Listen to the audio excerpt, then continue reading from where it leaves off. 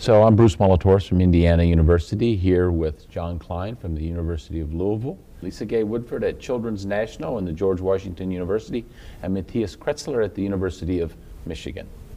We're assembled to try and give you some insights into the program that's already been going on for a couple of days, and I'm really delighted to have such talent to help me help you. So, first question I'd like to throw out, two of you are involved with pre-programs. Could you describe any outstanding observations you had about those programs? So Jon, you want to start? Sure.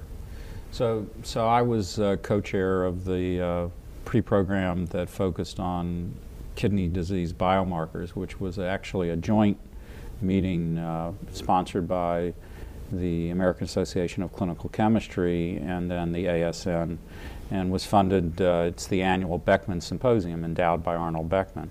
And it was I think, a very successful meeting, and the feedback has been tremendous. We had representatives from every aspect of biomarker development, from the discovery phase to the FDA itself and the approval process. So I think people had a chance to sort of see the long road from when you first have that light bulb go off over your head to the point where somebody says, well, I think we're going to put this in the clinic.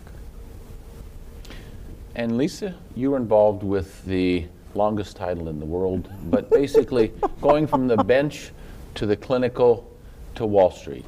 Tell us about the conference. So this was a cool conference to put together. I think lots of us have organized conferences in the nephrology domain, and you use your network and you get the people who are pretty much recognized as the experts. This was a conference that focused on innovation. And as you talked about this morning, Bruce, innovation is not something that is first nature to us as nephrologists. And so to do this conference, we pulled together thought leaders from academia, thought leaders in terms of emerging next phase technologies, thought leaders from informatics, people who were very involved in sort of funding structures, everything from venture capitalism, and that domain was represented by Steve Reeders, who obviously is well known to the nephrology community, to crowdfunding. And our 2 days were punctuated in the first day by a series of breakout sessions that picked up on the themes from the first day, and then a case from the Harvard Business School actually talking about tissue engineering, which is appropriate since Tony Atala talked today about his work in tissue engineering. And I think that what for me emerged is that this was a brave new world for most of the people attending. They came with a set of expectations, but they were very much expectations that were locked into the traditional. And this really opened their minds. So the whole idea about innovation in academia, how you approach that, the idea about new technologies and methodologies, how that will be paradigm shifting, the idea about the importance of informatics, and that came through over and over and over again, to the point that actually one of the speakers challenged the audience to say, if you guys really want to be players in this space, then some of you need to train in informatics so that you can speak in both worlds. And then the whole discussion about the financial considerations was incredibly exciting. So I think that it was something that was very much afield than what is typically done at the ASN. And then it was capped by the Harvard Business School case, which is obviously taught as the Harvard Business School case method, and really expected audience participation. I think the feedback that we got is that people were surprised. They were pleased. They were pleased in a way that they didn't expect to be pleased, and they really hoped that we would do this again. So my message from that group to you as the leadership of the ASN is they'd like to see this happen on a yearly basis over the next couple of years. It was amazing. I talked to Joe Bonaventuri, the other co-leader of the program, and numerous people that attended, and they all had the same feeling. It was, yes, it was great, but we need it again, and more people need to come. So thank you very much for putting that on. I know it was, as you said, outside your comfort zone, outside your field, but the speakers were tremendous. Matthias, I want to move to you because you're working in an incredibly important area, and that's molecular diagnostics at the tissue level.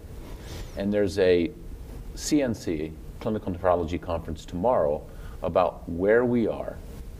but I'd like to hear where you think we should be going.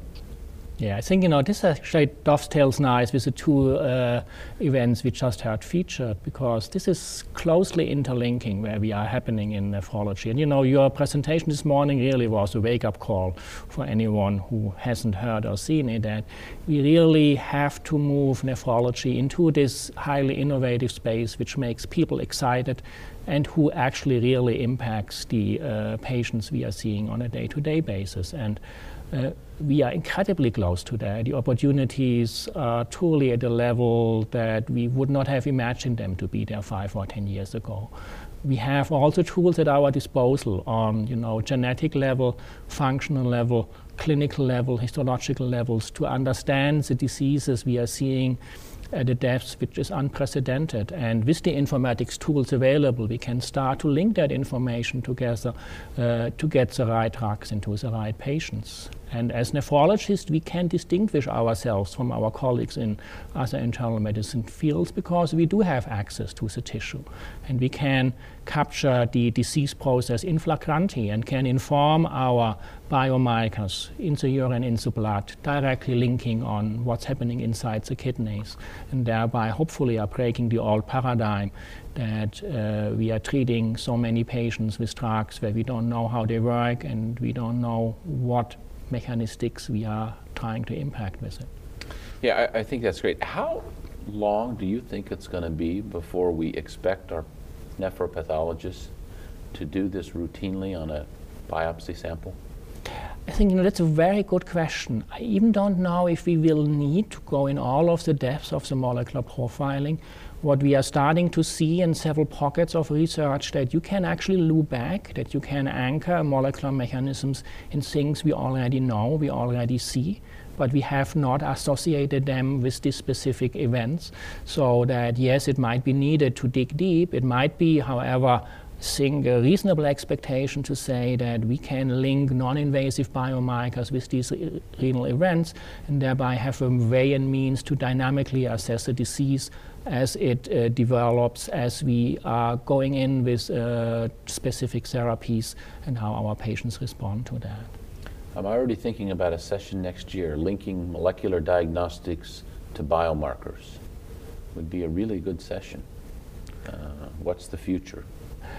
Yeah, and I think over the last 5 to 10 years, tremendous efforts have gone in building cohorts up where we are capturing the long-term development of our diseases. And that has made research so difficult compared to other fields where you have very quick endpoints accumulating. We have chronic diseases. We have to have these cohorts in place, which we, I think, do now in multiple different scenarios. And with tools Jon's meeting beautifully has described, we can now go into these cohorts and start to get some answers out of those.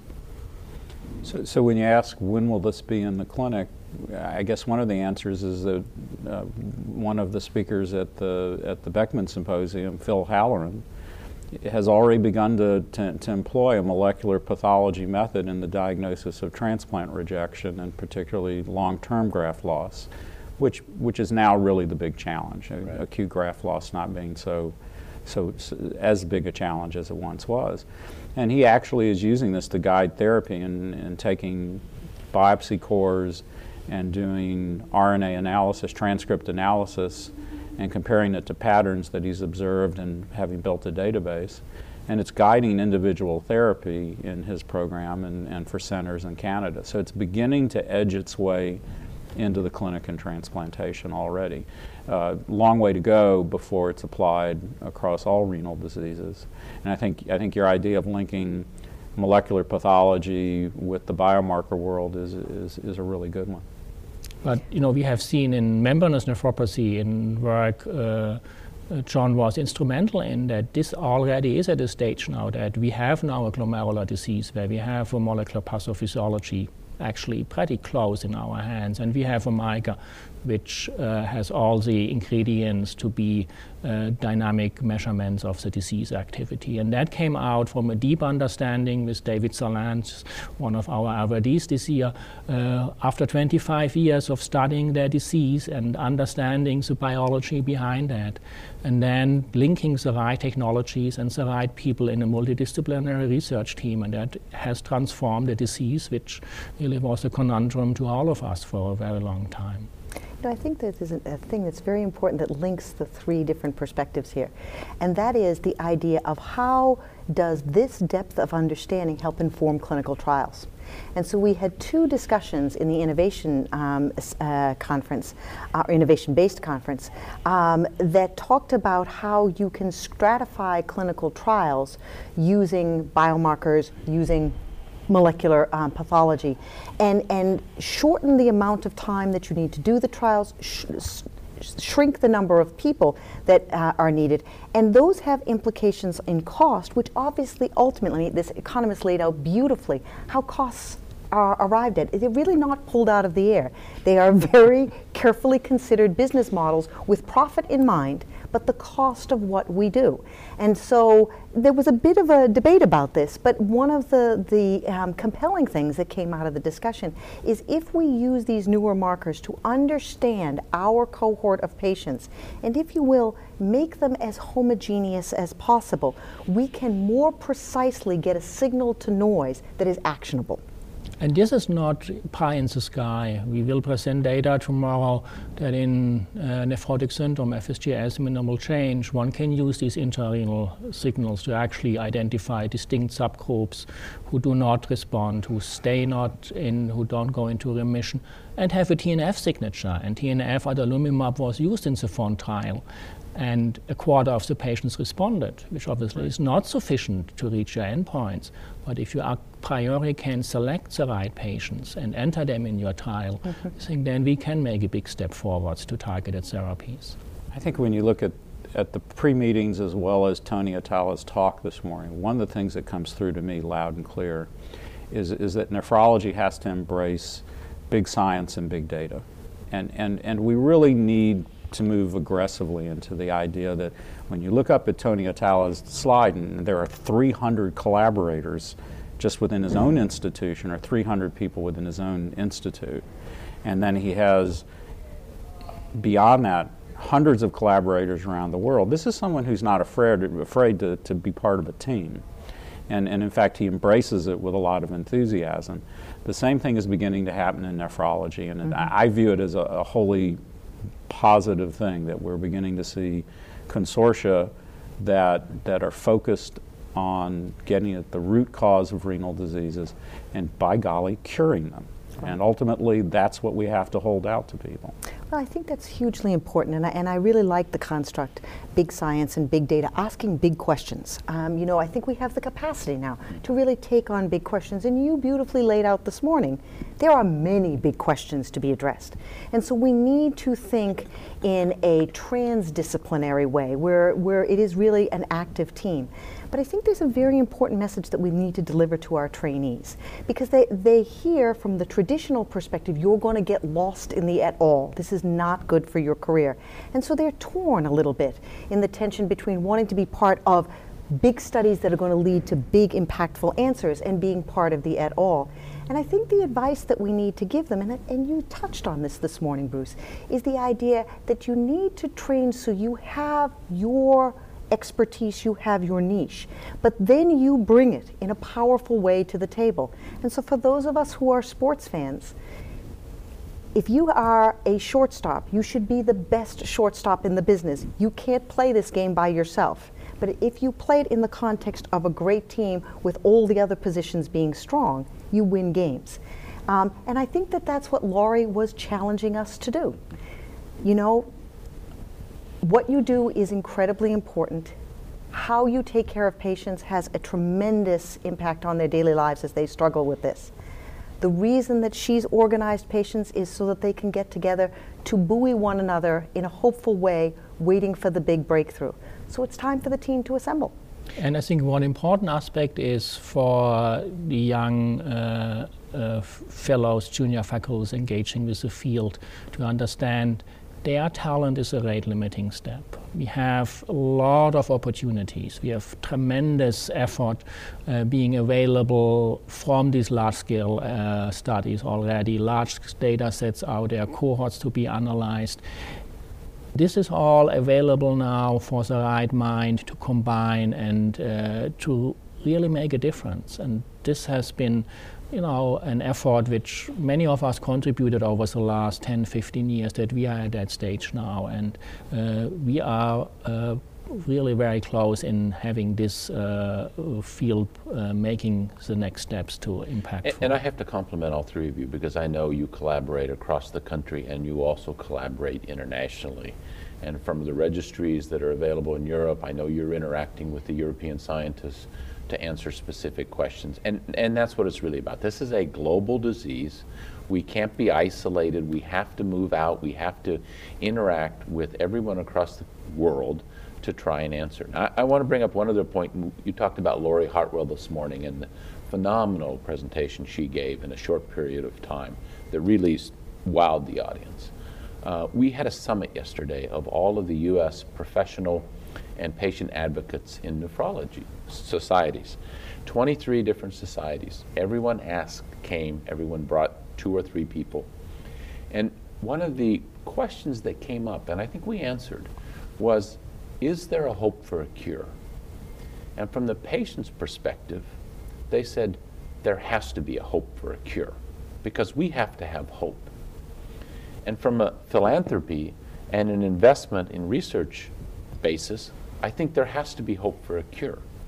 And I made the point yesterday that 40 or 50 years ago, the people starting to study cancer said they were going to cure it. And they're getting very close, and they have in many different areas. And we have to have the same capabilities and the same vision to cure. And I think if you're a medical student looking to what you want to do for the rest of your life, you want to be able to help people. Right. That's why you go into it. And if we can offer them the technology and the therapeutics and diagnostics to actually make a difference in someone's life, we will see the number and interest in nephrology go up. Well, I must say, from the perspective of someone who focuses on single gene disorders, where cure has been bandied about for years, I have a slightly different take on it. So we're either in a disease state or we're cured. It's a very binary kind of construct. I really would rather we all embrace with our patients and with ourselves the idea of a continuum, because it is a long journey to a cure, but there are really important and impactful steps along the way. And so one of the things we say in PKD is we want to get in the near term, in the next 5 years, to a place where no one feels the full consequences of PKD. And when you sit from a dispassionate scientific perspective, you say, well, that's okay, but it's not great. When you sit beside someone who has suffered the ravages of PKD, you realize what a tremendous advance that would be.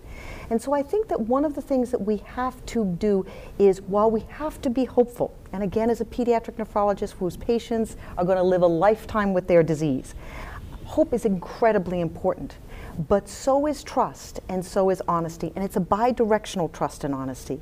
We have to be able to say, this is where we are and what we are hoping to accomplish in this short period of time, and we need your help.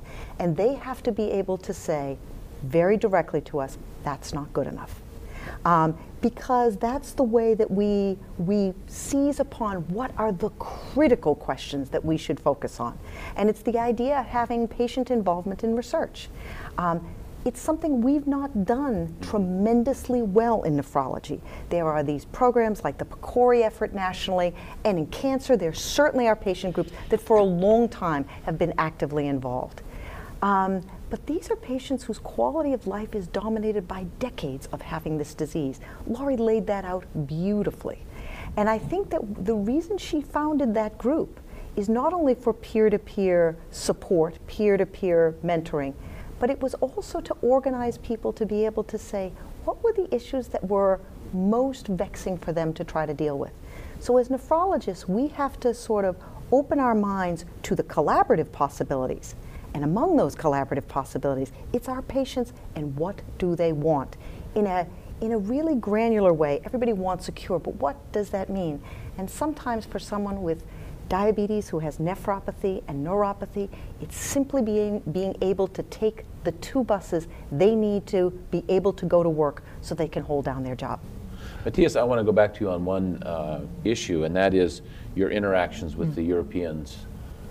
Would you care to comment further? Yeah, I think this is, as you mentioned earlier, kidney disease is a global disease. And what, from the beginning, for me attending this meeting from both sides of the Atlantic was very revealing is the international presence. And that Kidney Week is a place where we combine groups focusing on the same challenge from all over the world. And we have seen in so many different areas of our research and clinical activities that they are now crossing all of the continents on this globe. And we are combining cohorts, data sets. We are starting to really impact diseases in multiple different ethnical and environmental situations. Great opportunity to learn about genetics, about differences in cultural impacts on the disease, and really combining resources so that we have an opportunity to make that difference our patients need from us from all over the world. I would just add to that, about 47 or 48% of the attendees at this Kidney Week are international attendees. I think one of the other things that we talk about collaborative work. And we talked about the idea of reaching out to other disciplines. But one of the things that I think Kidney Week has for a number of years offered is the opportunity for all of us to, as Matthias was talking about, to interact with one another with our different takes on particular aspects of the disease, the different takes we have on our populations, the different takes that we have in terms of the way questions were posed for clinical trials. And I think that this is a wonderful forum where people can come together and learn from one another in terms of the way studies were designed, and it leads to relationships and the kind of trust that you need to then move from this platform into a truly international collaborative platform with the kinds of numbers of people that you need to do the well-powered studies that we need. That'd be my first point. The second point is it is incredibly powerful when you're with a junior faculty person or a trainee and you walk down the hall and you greet someone from Australia, from Japan, from France, from Germany, from Russia, from South Africa, and you have an interaction, and these people are so distant from them. And it sets up opportunities that are global training opportunities and a whole variety of things that accrue from the fact that we come together as one society to meet and to discuss what we're passionate about.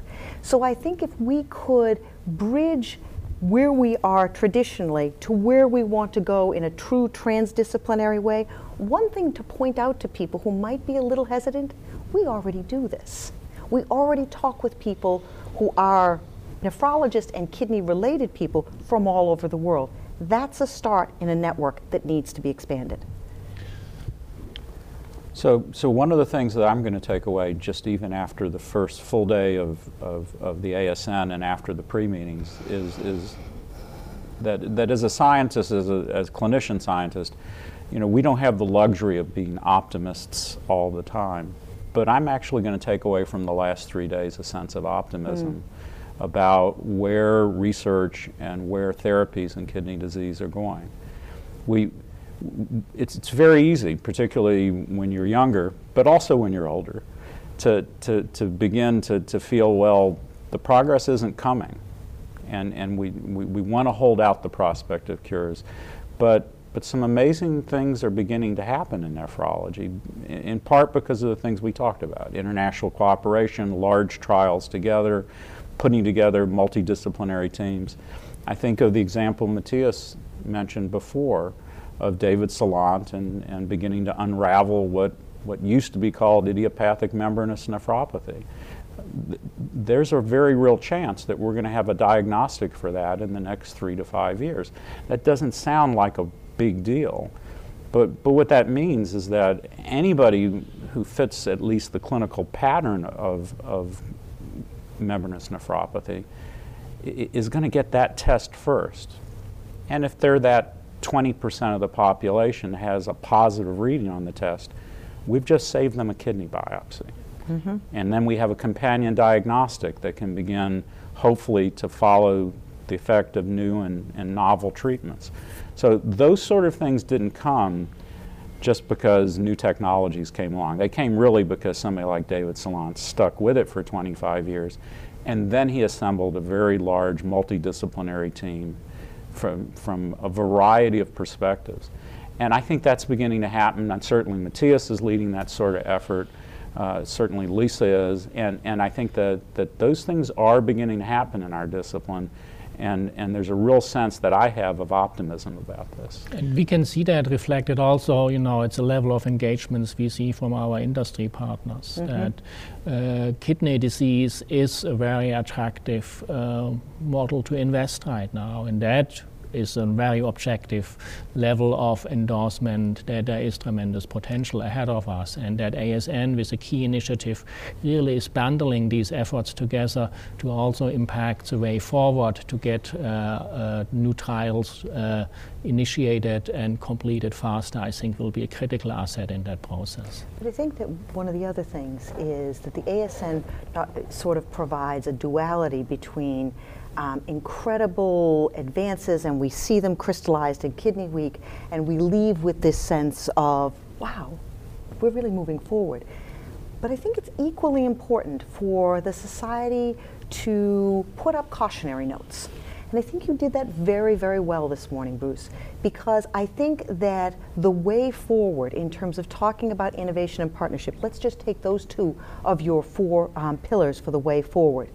I think that one of the things that the Innovation Conference really spoke to was the fact that in nephrology, while we might be attractive, we really don't know how to engage our VC industry partners in moving things forward. This is a brave new world for us. And so the only way to fix a problem is to understand that it's there and to say it is important to me to try to address that. And I think what the ASN has been doing, starting with Ron Fox's effort last year, continuing this year, is to say there is a whole space that is our space to claim, but we need to be aware of it, we need to frame the issues, we need to get the skills so that we can get the partners and move forward. So I'm going to stop all three of you there. This has been a wonderful podcast interview. I will ask you, though, to think back to your first ASN. I don't want to hear what year it was. Oh, I don't mind. Think back to your first ASN and tell me how it's different now than it was then to you. It's very, so my first ASN, I'm happy to say, was my first year of fellowship in 1982. And I've attended, I believe, every single ASN since then. And in 1982, it was in a single hotel in Washington, D.C., off of Connecticut Avenue. And yet, even that small a meeting, I got there and I was just frankly intimidated because everyone seemed to know each other, except I didn't know any of them. And I think that hasn't changed a bit, that when you come here as a junior faculty or as a fellow, there's the sense that all these people know each other, and how will I ever find my way through this very, very complicated, long meeting.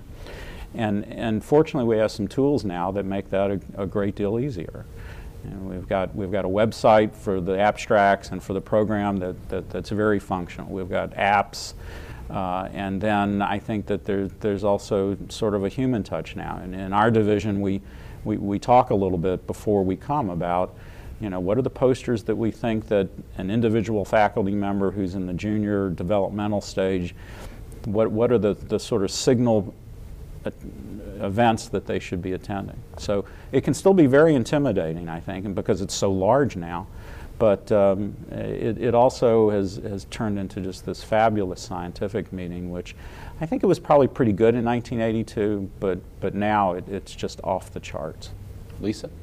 So my first ASN was 6 or 8 weeks after our son was born, so I know exactly when it was. It was 1987.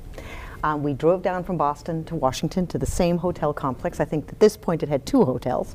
And we didn't do a whole lot of preparative work. And the only thing that you had was the book. And it was incredibly daunting to try to figure out how to navigate your way through. And I remember exactly the same feeling, John, of I don't know how to navigate this meeting. And everybody here seems to be somehow in a lineage sort of way related to these key principal players who clearly are the leaders in the field. And I don't have any connection to these pedigrees. I think so fast forward. I think the ASN has done a couple of things. When I chaired the program committee in 2006, we made an active effort to pair all of the chairs of the symposia with the invited science to the meritorious oral platforms, senior person with a junior person. It's remarkable how just that gesture has allowed people to expand their networks. I think that there's been a great deal of discussion at the local level. This is a meeting to build your network. There are some divisions that do better than others, where senior people actually will take trainees and move them around a theme in the program, or at least point them out and introduce them to people in their theme. So I think the structure has been set up to be very friendly. And I think the nephrology community has embraced the idea that this is just not sort of a stage show for the luminaries and the rest of us are all supposed to sort of watch in awe, although we all still do, but it is really a full engagement sport. And I have seen so many acts of kindness where people come to the podium, present something in an oral presentation, are shaking in their boots as, maybe not them, but I certainly did the first time that I presented. And then they'll, ask a question, but it won't be the I gotcha question anymore. It'll be the I was thinking, have you thought of this? Or, a leading question. Where would you go with this? And it is it's an empowering culture change that has happened spontaneously. No one told us how to play this game. Matthias? Yeah, it was also my first visit to the United States. And a feeling actually of being welcomed was certainly facilitated by my mentor, Wilhelm Gritz, literally taking me by the hand. And then also in front of the posters, this, exchange of genuine ideas and the feeling that, yes, this is an international community where people are connecting with you and you might actually at some stage being able to contribute to this big body of knowledge with the goal to making that difference. And I think what is very helpful right now are the paths which are designed, and you will find in the starting pages of your program, if you want to orientate yourself at a specific day into a specific area, that will guide you through the program, at least as a starting point, and there hopefully will be many friendly faces giving you different directions if needed. Thank you. I'm going to make one comment, because to me the biggest difference was now we're very interested in translation and clinical application of the basic science knowledge that was generated when I started coming to the ASN many, many years ago. There is definitely a emphasis on translation and clinical aspects, clinical trials, everything, because we have to move into that arena if we're going to benefit our patients. I think if I could just add to that, Bruce, as I think back, there was a hierarchy of excellence. And if you were laboratory-based science, when I first started, that was the coin of the realm. And then it sort of moved all the way through the other areas of scholarship in nephrology. And I think now you're absolutely right, and actually the symposia very often integrate that movement from discovery to clinical application or to population implications and impact. So I think that that's an important sort of thing, and it is hugely important for our trainees to see that play out, because then the idea of the translational spectrum becomes ingrained as this is the way we impact our patients. With that, I'd like to thank our participants here, Lisa Guay-Woodford from Children's National, George Washington University, Jon Klein from the University of Louisville, and Matthias Kretzler from the University of Michigan. Thank you all again.